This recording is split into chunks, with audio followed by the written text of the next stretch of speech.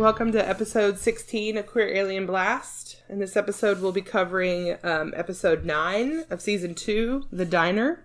So let's go ahead and get started. We're going to start with one of my favorite parts of the episode, with Kyle and Steph and Liz, which I can't believe something revolving Steph is my favorite part of the episode. I'm not going to lie.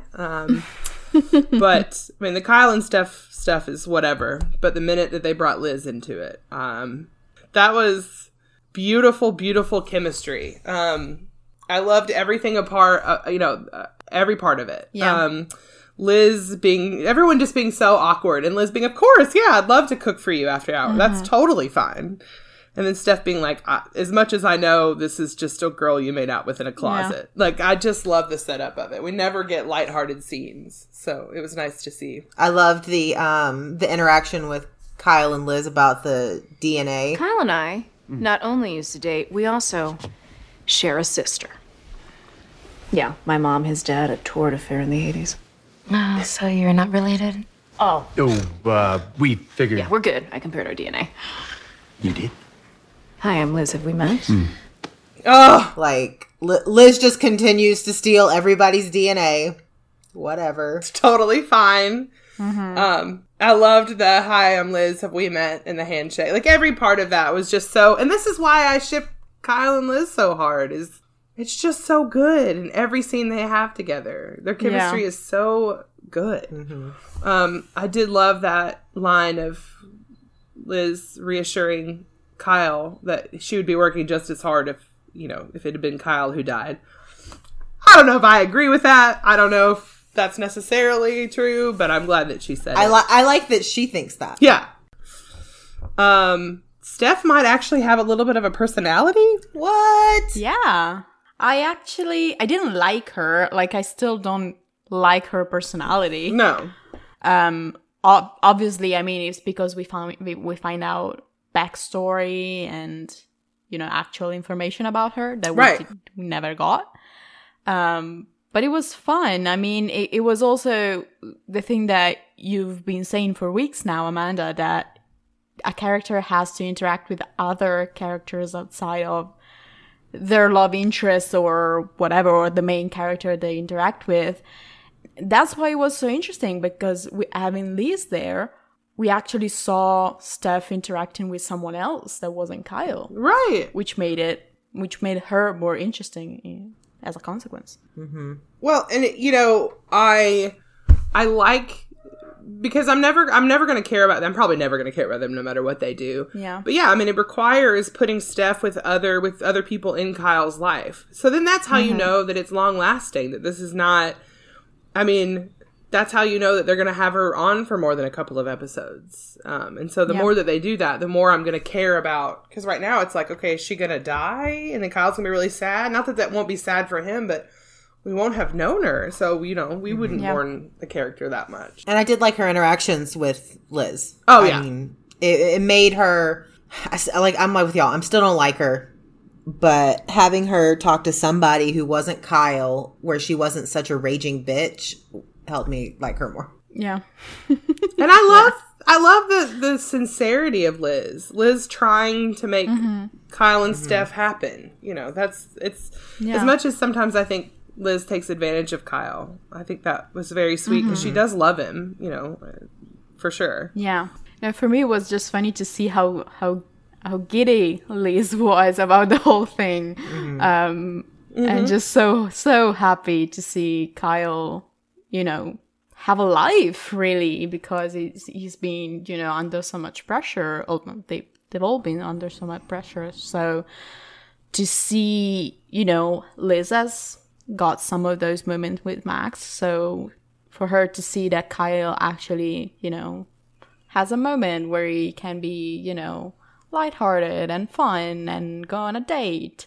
That was good to see. Right. Well, and as much as I ship Kyle and Liz, I really liked Liz kind of being the best friend in the background for once with like 2 thumbs up. Let's go. Let's do this. You know, It was nice to see her kind of cheerlead Kyle for a change instead of the other way around. And it'll be interesting if there's ever a point in time where Kyle has to sort of choose between the two of them a little bit. Like, you know, Liz needs him to do something else for her, but he chooses, you know, Steph instead. Like, I think that would make their relationship a lot more interesting to me if it goes, if it actually, you see some depth to it. So. I loved the irony of Kyle. Well, first of all, Kyle finally calling Liz out and saying like, "Oh, now you're respectful of hospital policy when you choose to be." Yeah. Yeah. But then he looked at medical records without consent. So there's some irony in here, Kyle. It doesn't look great on you. I don't love this, you know, for a show obsessed with consent. I still don't love that. I don't love when people, you know, that trope of like someone's medical history getting blurted out or, you know, being told to people. I don't love it. But well, and you know, I'm indifferent to Steph. I don't like her. I loved her in that moment because she was rightfully angry. I mean, that's such a violation. And and it's kind of almost played off as a joke between Kyle and Liz. Like, not that they were joking, but that it was meant to be like, oh, you know, like kind of lighthearted, I guess. Right. And not the big deal that it is. I mean, if I was dating somebody or making out with somebody in a hospital, like, and I found out that they had access to my medical records, I would have set them on fire. So. Yeah. I do like that it is when Steph replies to Kyle, it is pointed out as being a problem, you know, whereas we've discussed before with Max, and reviving Max, that was never really seriously considered as a problem. Whereas now with Steph, she does say, you know, you had no right to do that. So I did like that they had that moment of being like, bringing Kyle back to earth a little bit and say, it's just wrong.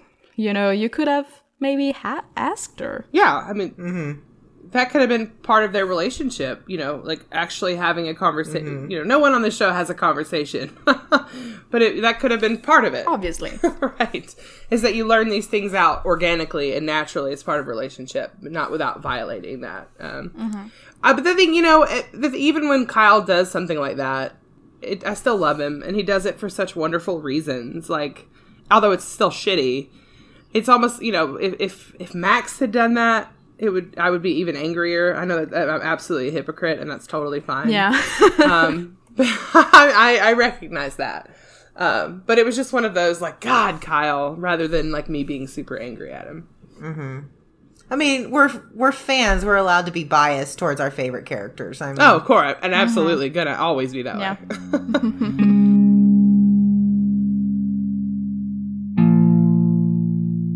So next up, we're talking about Alex and Jesse, which I surprisingly really enjoyed their scenes. Jesse is such an intriguing villain. And he's clearly just manipulating Alex again. You know, and I'm glad that we finally know that for sure. Yeah. From the end of the episode, you know, it's kind of been hinted. You kind of get this feeling, mostly because it's Jesse, and you know you can't trust him. But now that we know, I'm really liking their scenes, especially because now it makes me feel differently about their interactions because I was worried that Alex was falling for it. I hope he's not. Like, I hope that he recognizes. I think they're both playing each other. Yeah, because we've talked about it before, and it makes sense. You know, Alex is going to care a little bit about Jesse, and he even says, you know, worried a little bit about his health. But I think that Alex is realizing that he can only do so much. That he can't force Jesse to love him or care about him. So I think that's why I'm hopeful that he's recognizing the manipulation. Well, and you can have a complicated relationship with your parent, and your parent can be an awful, terrible person, and you not want them to die. Yeah. Right. Exactly. Yeah, it's always that difference between love and attachment that we always go back to. Right. And I think Alex knows. I think, you know, when Jesse says that line about, Dad, there is more evidence that you have a heart in this old box than I've seen in 28 years. Well, I believe in raising boys to be men. And men don't cry in front of their sons. which is total bullshit, and you see Alex being like, "Oh, okay, yeah, you're still you," you know. But I did like that they. We're gonna talk about the flashbacks a little bit later, but I did like that they kind of.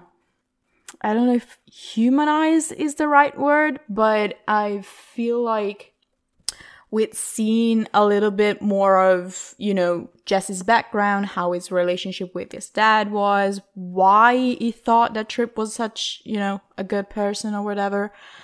I feel like before this, Jesse was always like the monster of the story. And I feel like sometimes the issue with that is that you kind of read the story as, okay, he's the monster, and he does these things because he's such a monster, and you always forget that he's just really people at the end of the day, just being shitty. So I do like that we saw that. And obviously, I feel like we had this conversation with Flint at the beginning of the season, of being like, obviously, Flint had some kind of history of abuse with Jesse, from how he acted. So he became an asshole, and then we saw that Jesse also was, you know, had a strict parent or an abusive parent, and he became an asshole. So it's, you know, this conversation of how people react to abuse and how people are shaped by abuse. Well, and people aren't born bad. Yeah, You know, absolutely, it's the environment. And I liked that glimpse we got of Jesse where he's not the Jesse that we know. And I kept thinking about that line from last season with Mimi and Alex, and Mimi talks about how Jesse changed. And, you know, I don't know at his core if Jesse is inherently a bad person. Mm-hmm. This is the environment and how he was raised and what he was led to believe, I think, affected a lot of that. And so I really loved that we got that little flashback scene. Yeah. And I think it makes that Alex line of, I don't want to be another mains man standing in your way, so perfect, because we've seen this cycle of abuse just continue, and you can see Alex doing everything he can to fight against it, because it is a hard thing to break out of. I don't think Alex has it in him ever to be as cruel or as terrible as the other men in his family, but you could see that even that he's worried at all times about being one of them. Which I think it shows great courage on Alex's part. Yeah. Raising boys to be men, worst line ever said ever, because I hate it. I hate that idea.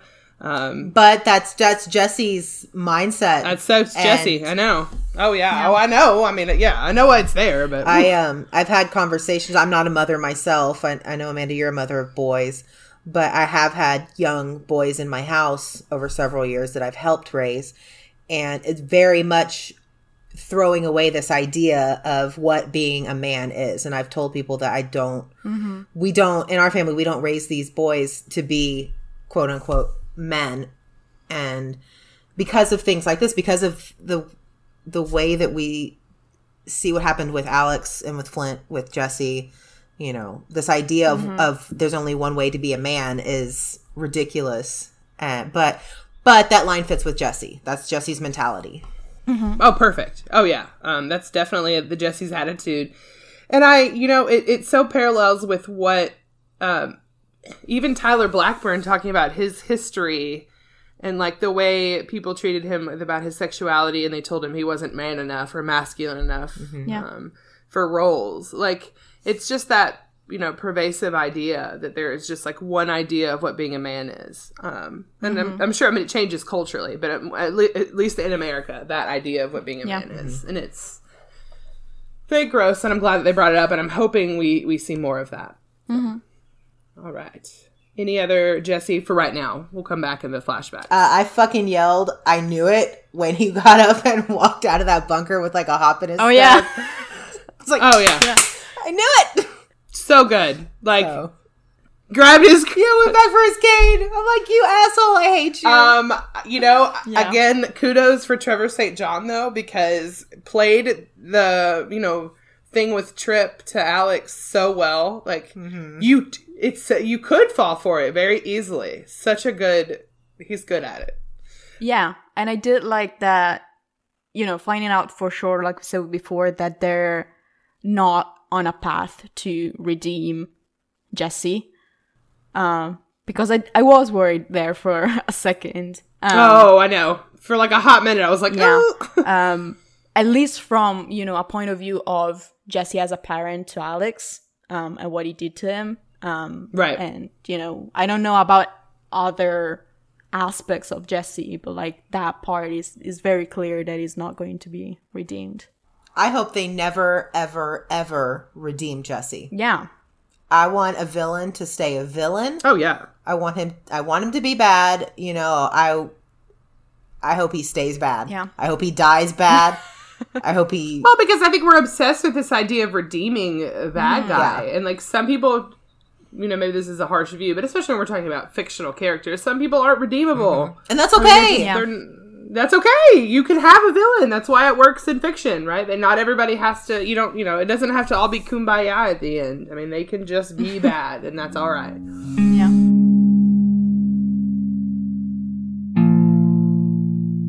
So, moving on to actually a little bit of a focus on Max. Wasn't terrible. Which I'm a little disappointed that he didn't disappear. No, actually, extraordinarily interested the scenes with him and Michelle Valenti.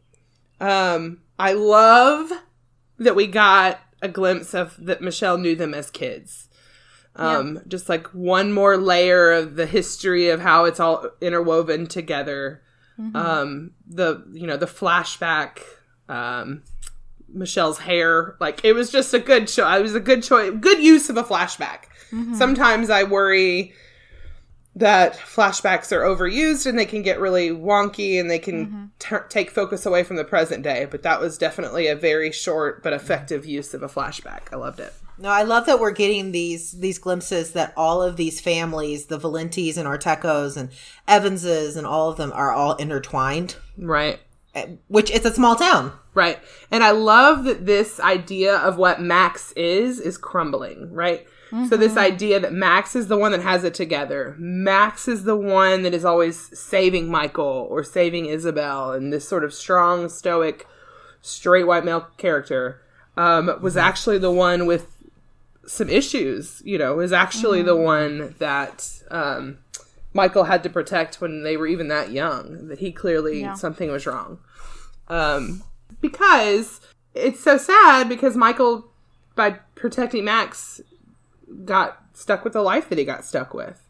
I mean, if he hadn't done that, then maybe Michael and Isabel would have been, adopted by the Evans. But the thing is, it goes back to that line that he told Alex when they were having their big talk. And he said something, I can't remember exactly, but he said something along the lines of he was okay with his lot because Max and Isabel were safe. And I think that even knowing that, that it wasn't him that was the problem child, quote unquote, he would have done the same thing. On Michael's perspective, I just mean like as a viewer perspective almost. Like it's so hard to know that, not that I wanted to have doomed Max to that life either. I would like for no child to go through what Michael did, but it's just, you see how Michael is now and you just think like what it could have been. And you get so many glimpses in this episode of what life could have been like for Michael Guerin. And I think that that's going to be something, hopefully, that thought's got to crush him a little bit. The life that he could have had with Sanders or the Evans or with whoever. Yeah, definitely. I am excited to see if these roles kind of get reversed when they all know that Max was the one that was disturbed, I guess. Maybe not necessarily that Michael's the savior in the story, because we know that's not really true, but, you know, just to kind of see it kind of flipped on its head where Max is like, oh, you know. Honestly, we say that Max is, the more we see of Max and the more we see of Max and Liz, I don't know if the savior is meant to be Max. I don't know. Especially their relationship is not as, communicative and open as we're supposed to believe it is. Obviously they're keeping secrets from one another. I don't know how much Max has told Liz about, what some of the things that he's finding out about his own childhood. I don't know. I think all of this is, if the show is gearing up to give us a more, interesting view of Max, then I'm all for it. Because the whole perfect pining after Liz poetry writing feminism thing was not great and was boring. Because I never felt like it was realistic for him. But now if they're giving us this view of him, I'm not saying I'm ever going to be a Max stan, but it would make him a far more interesting character. Yeah. All right. Any more about Max? God help us. It's related to Max, but it's actually just me loving Kyle. I did love their interaction and Kyle showing up for Max. You look better. Yeah. Thank you. I'm grateful to you for my sister. That's why I did what I did. And tormenting my mother with unanswered questions isn't right. She deserves some truth. Maybe not all of it, but a truth. How am I supposed to do that? I liked, has nothing to do with Max whatsoever, but I liked Kyle protecting his mother, no matter what it took. He's just such a good son. We can just, he's just so good. But yes, he and Max, their scene was great. Everything was, I like this sort of crumbling Max, and I like Max being vulnerable, and this is good stuff.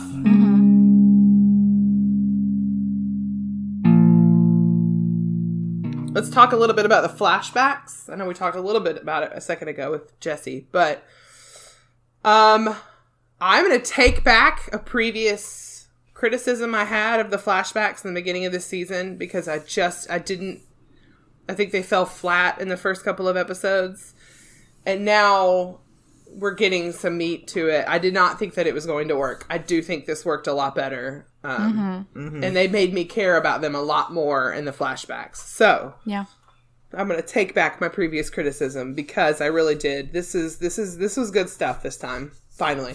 Yeah. I love the flashbacks. My only real criticism is that I still don't buy Trip helping them. But I'm assuming that we're going to get more flashbacks going forward. Yep. That's going to kind of explain how that came about. But it's still, I was a little confused. Because she ended up in Caulfield. So yeah.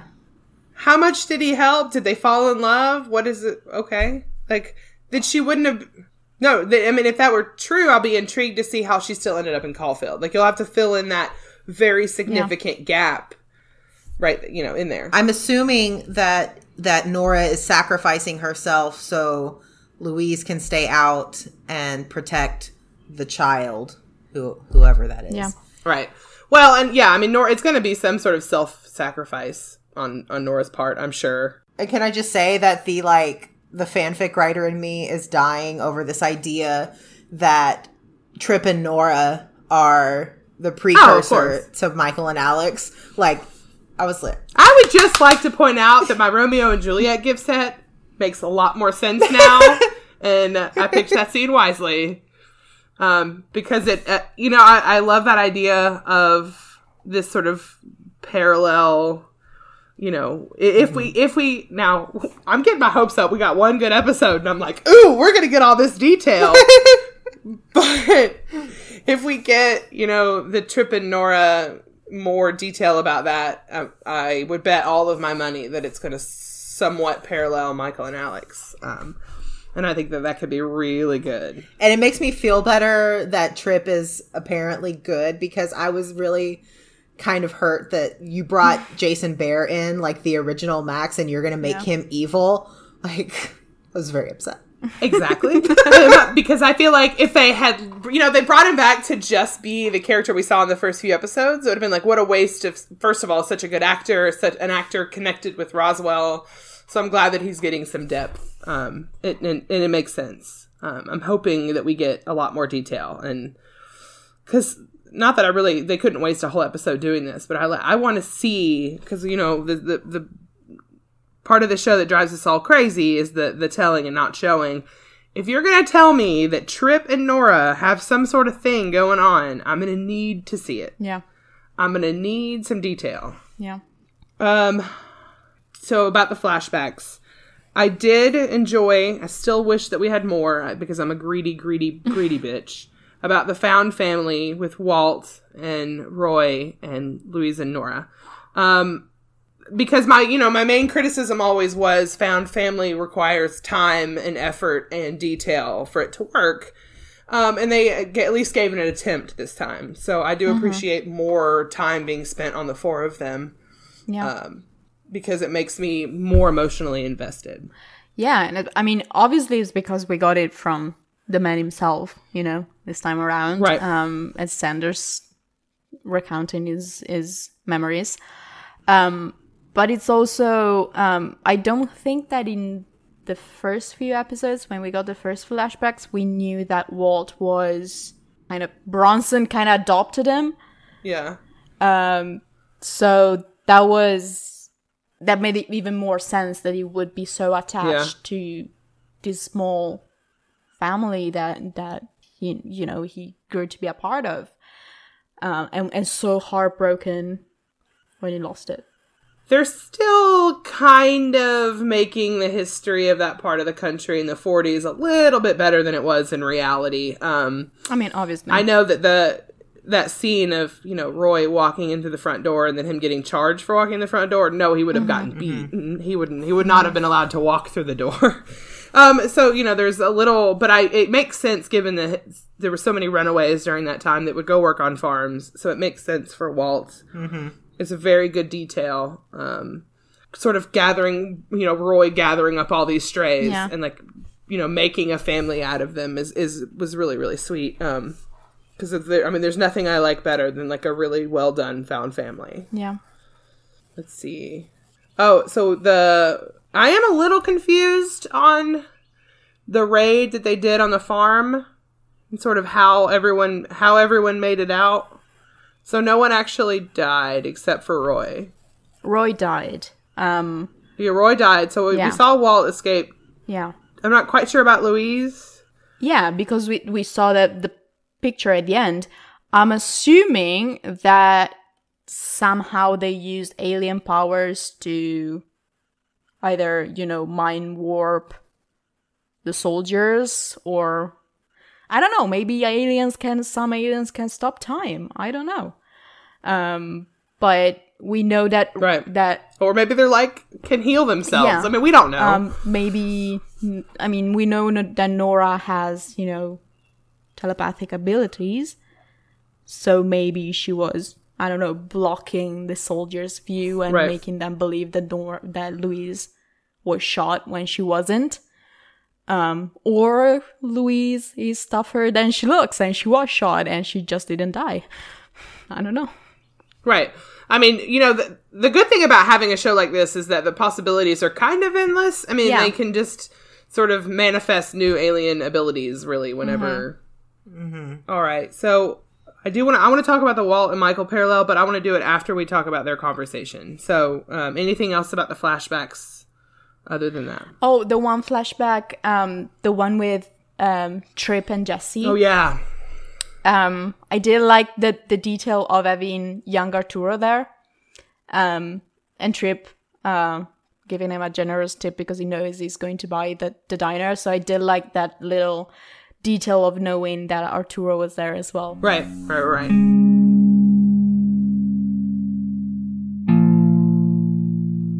All right, so towards the end of the episode, Liz, Isabel, and Alex, the tiny crumbs of Alex and Isabel that we've been waiting on for a bajillion episodes. Yeah. We finally got it. Alex even just saying Isabel's name and then Isabel putting her hand on Alex's shoulder. I was like, okay. Mm-hmm. Finally, maybe we'll get the friendship that we deserve. I loved it. Yeah. I also loved, I always love to see Liz and Alex interact, because we're told that they were, you know, friends, best friends in high school, and we got very little of it. We got a little more of Alex and Maria. We got some of, you know, we got obviously Maria and Liz, and this is always like Alex and Liz is always kind of the interaction of the group that is missing.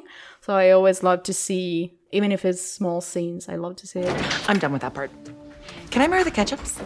Sure. Isabel Evans working at the diner? The fryers are off, my friend, and I'm only turning them back on if your day was worse than ours.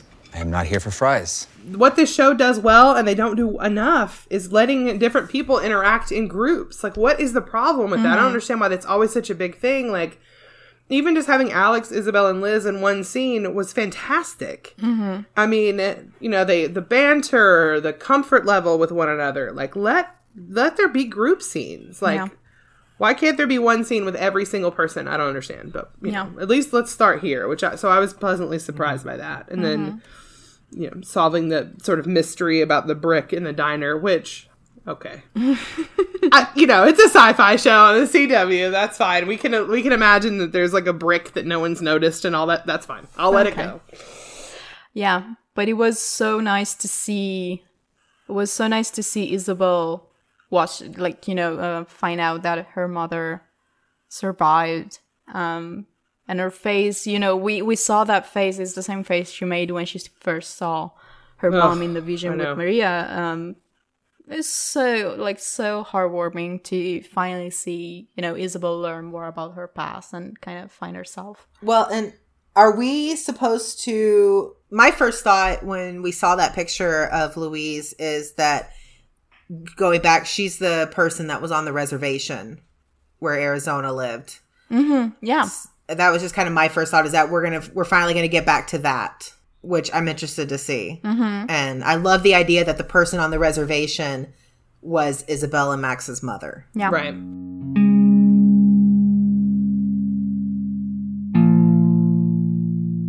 Okay, so speaking of crying about Michael, let's talk about Sanders and Michael. That scene was rude and uncalled for. I've stolen 3,400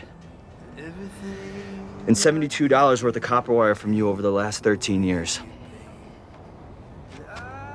If I start keeping real hours and you garnish 25% of my weekly paycheck, I'll have you. I am blind, kid. I'm not stupid. I didn't need the damn wire.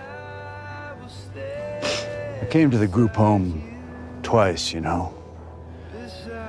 They weren't too keen on letting a junkyard dog who smelled like bathtub gin adopt a child. I don't blame them. It messed you up even worse. But I tried. I got 1 year, 3 months and 4 days with Miss Louise and Miss Nora. No matter what. I can't pay you back for that. Keep the money. Absolutely one of the best scenes that Roswell has filmed thus far. Because I loved them being in the Wild Pony and Sanders giving more information, obviously, about you know, the aliens and their history together. As hard as it was for Michael to hear, you know, that the scene at the end with Sanders going to Michael. I mean, just not only recognizing, like, Michael trying to make up that money and, like, being honest about it and saying, I've stolen, like, over $3,000 from you. Mm-hmm. And I love Sanders. He's like, I'm blind. I'm not stupid. Like, obviously I've seen it. And just, and forgiving never even being mad enough. He didn't even need to forgive. There was nothing to forgive. It was just something, and I think that that's a true insight to how much Sanders loved Michael. To just be like, I've seen what you've done over the last 15 years, and I don't care.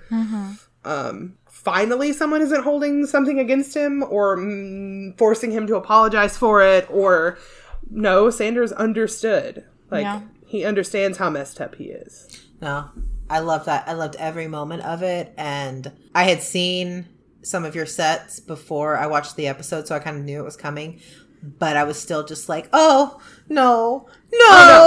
When Sanders said, I went to the group home, they wouldn't let me adopt you, but then he said that, but I tried line is the hardest I've ever cried at Roswell, because it was just that so sad. Like, I tried to do it. Of course they weren't going to let Sanders adopt Michael, but that's actually a whole different other thing that's really sad, that this man who had a connection with Michael, but just because he wasn't the Evans, right? He wasn't allowed to adopt a child. So, of course, the child had to stay in and get abused for most of his life. Yeah. And it's so bittersweet. Yeah. I loved that he, kept an eye on the pods over the years. Right.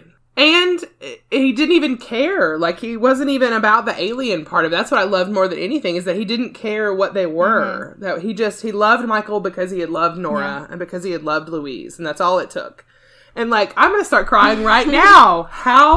That's the sweetest fucking thing I've ever heard in my life. Yeah. Like, he just already considered Michael family. Yeah. That's all it took. And he wanted, Yeah, anyway. And also, I did like that, even if he wasn't able to adopt Michael, that he still tried to give him a father figure over the years. And I did like when he said that he had, he knew the days he had with Nora and Louise. And when he said, I can give that back to you. Oh my God. I mean, because it's true. I mean, it's they can't change Michael's history. His history of abuse is still there. He wasn't adopted. He had a shit childhood. But I don't know. I wasn't adopted. I didn't have, I wasn't in foster care or anything. But I do think that for Michael specifically, knowing that someone wanted him and care enough to, try, and at the end of the day, in some way, he succeeded in taking care of him. Because we know that Michael does kind of see Sanders as a father figure, from when he said that Sanders taught him to cook and he crashed on his couch. So it was so bittersweet, but it was an amazing scene. And also, I know he looks pretty, but can we stop making Vlamis cry? No, I love it. Make him cry all the fucking time. No, he does it so well. Sorry. I was just going to say, not to tie it back to Malex, but I love that now we've had 2 instances here where people know what Michael is, and they're just like, they don't care. They still love him. They still care about him. I think that kind of unconditional acceptance with Michael is crucial. Right. And I love that we've gotten it now twice with Alex and with Sanders, where they're like, you're an alien, whatever. You have a freaky, glowy, gooey pod. That's cool. Right. And I think just someone finally, like, what is that quote about I want someone to grab my little face and say that on purpose I'm gonna love you? That's from Red, White, and Royal Blue. No, it's also a tweet from Jenny Slate. It's a Jenny Slate thing, yeah. And so I love that, because that's what it felt like, is that, at least 2 people have said that in so many words to Michael, and he needed to hear it. And I'm glad that of all people, it was Sanders. Yeah. I mean, if you had asked me at the beginning of this, season 1, if I thought Sanders was going to be this important, I would have been like, okay. But it's worked out beautifully. Yeah. Yeah, I love it.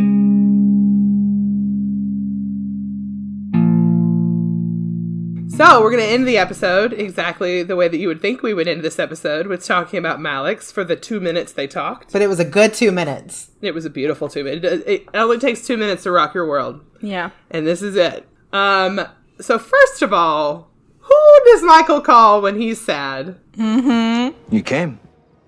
You asked me to. He calls Alex. I'm going to show my Malex bias and just say that made me weirdly very happy. Obviously, it's probably because Alex understands it because of their history. I don't care. I know, I don't care. I get the logistics of why he did it, but I don't care. I just know that he did it. Yeah, I mean, I also get the logistics of Heather is not in the episode, so we can have Maria, but but I did like that. It's not even because I did like the detail and the evolution of Michael at the beginning of the season, not wanting to talk to Alex or wanting to talk to Alex just because he has information, and now it's not that. He doesn't call Alex because he knows that Alex has more information. He calls Alex maybe partially because he doesn't have anyone else to talk to, because he doesn't have any fucking friends. But also because he just wants a person that he's comfortable with, and he's sad and he's upset and he just wants to be comforted. Well, and these are the kind of scenes that I wanted. I know we don't like to talk about 206, but that 85th goodbye scene. Yeah. These are the kind of scenes I wanted after that scene. That these kind of like scenes where they are still there for each other, where they obviously still care, but they're not necessarily romantic. Those are the kind of scenes that make that worth it to me. Yeah. Like, I finally feel like we're at this point now. They've had this hopefully final closure scene, and now we're moving on, and these are the kind of scenes that I love. Yeah, I mean, I do have to say a very small critique. I am tired of every conversation they have ending in one of them storming off. But I do also recognize that they did have an evolution, like I just said. So it's small steps. We're going to get there. And then they're going to fall madly in love again. Of course. Of course. I would like my only... Okay. How many old cowboy westerns have you seen, Karina? Why have Michael lean against the door like that, like a douchebag? No one does it with the cowboy hat and the 1 foot up and the... Okay. But he looks hot. I know, but like one time was good. Oh, God. When I saw it, I start laughing. I just think, okay, Brokeback, like, calm down. Look, he's a dramatic bisexual. He can't help it. It's in his DNA. Honestly, yeah. I've had the you asked me to exchange on loop in my mind for 2 days now. Just the look on Michael's face, the little shrug that Alex does.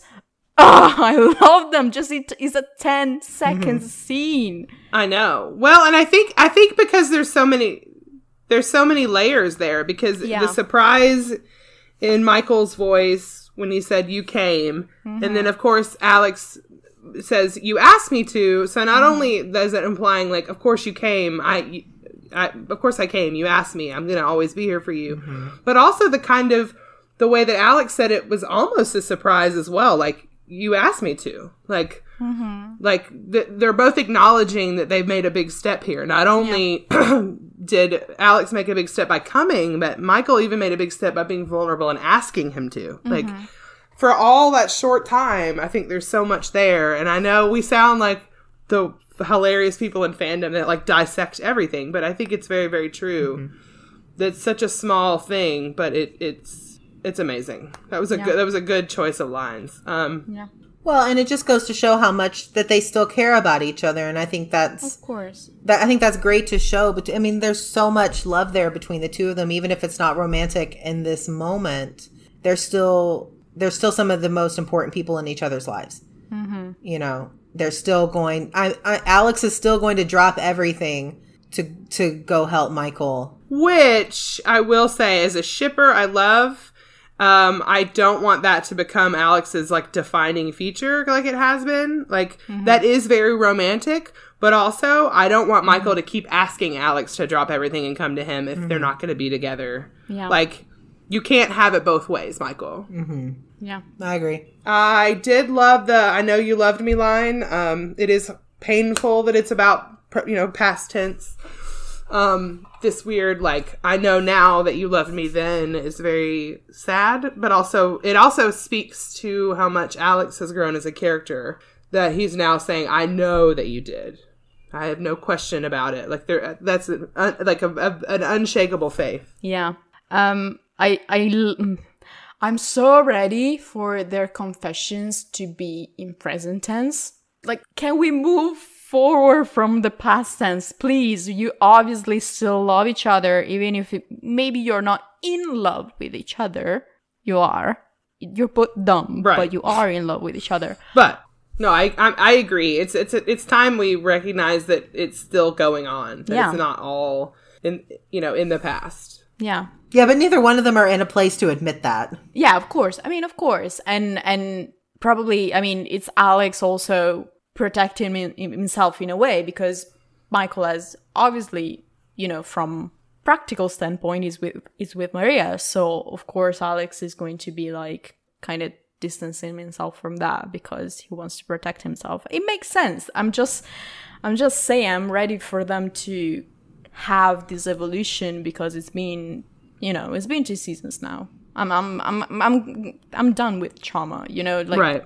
Mm-hmm. Can we wrap this up and move on? That's my only critique. Right. We need to, the trauma needs to be for a reason. Like, it needs to be, for a purpose. Mm-hmm. And if there is, then that's fine. We can deal with it. But yeah, the constantly, the cycle that they've been in since the very beginning, it's starting to wear on even the most dedicated of shippers are tired of seeing the same thing over and over again. And I do want to say, I saw someone say this on Tumblr.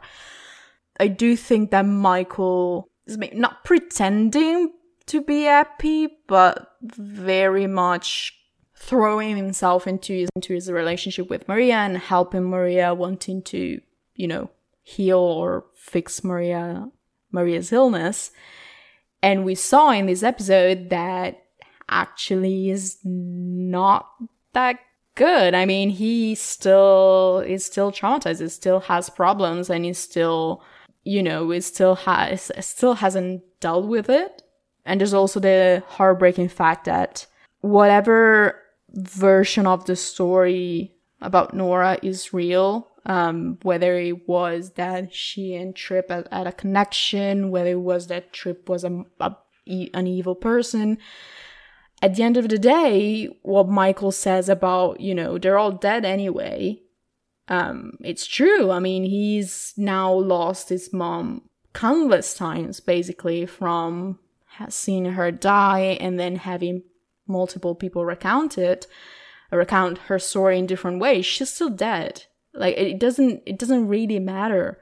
But I do think that if the version of the story in which Tripp and Nora had a connection is the true version of the story. Right. So for him to see a different version of the story and a version of the story in which a member of his family and an alien possibly had a connection that was genuine and, positive, I think that's going to be positive for Alex, mostly because Michael doesn't really need it or doesn't want it. Whereas Alex needs that to kind of shelf his guilt about the whole thing. Yep. Yeah, I agree. All right, guys. Thank you for tuning in and listening to episode 16. We'll be back next week to do a recap of episode 10, and we'll see you then. Thank you. Thanks, guys. Thank you.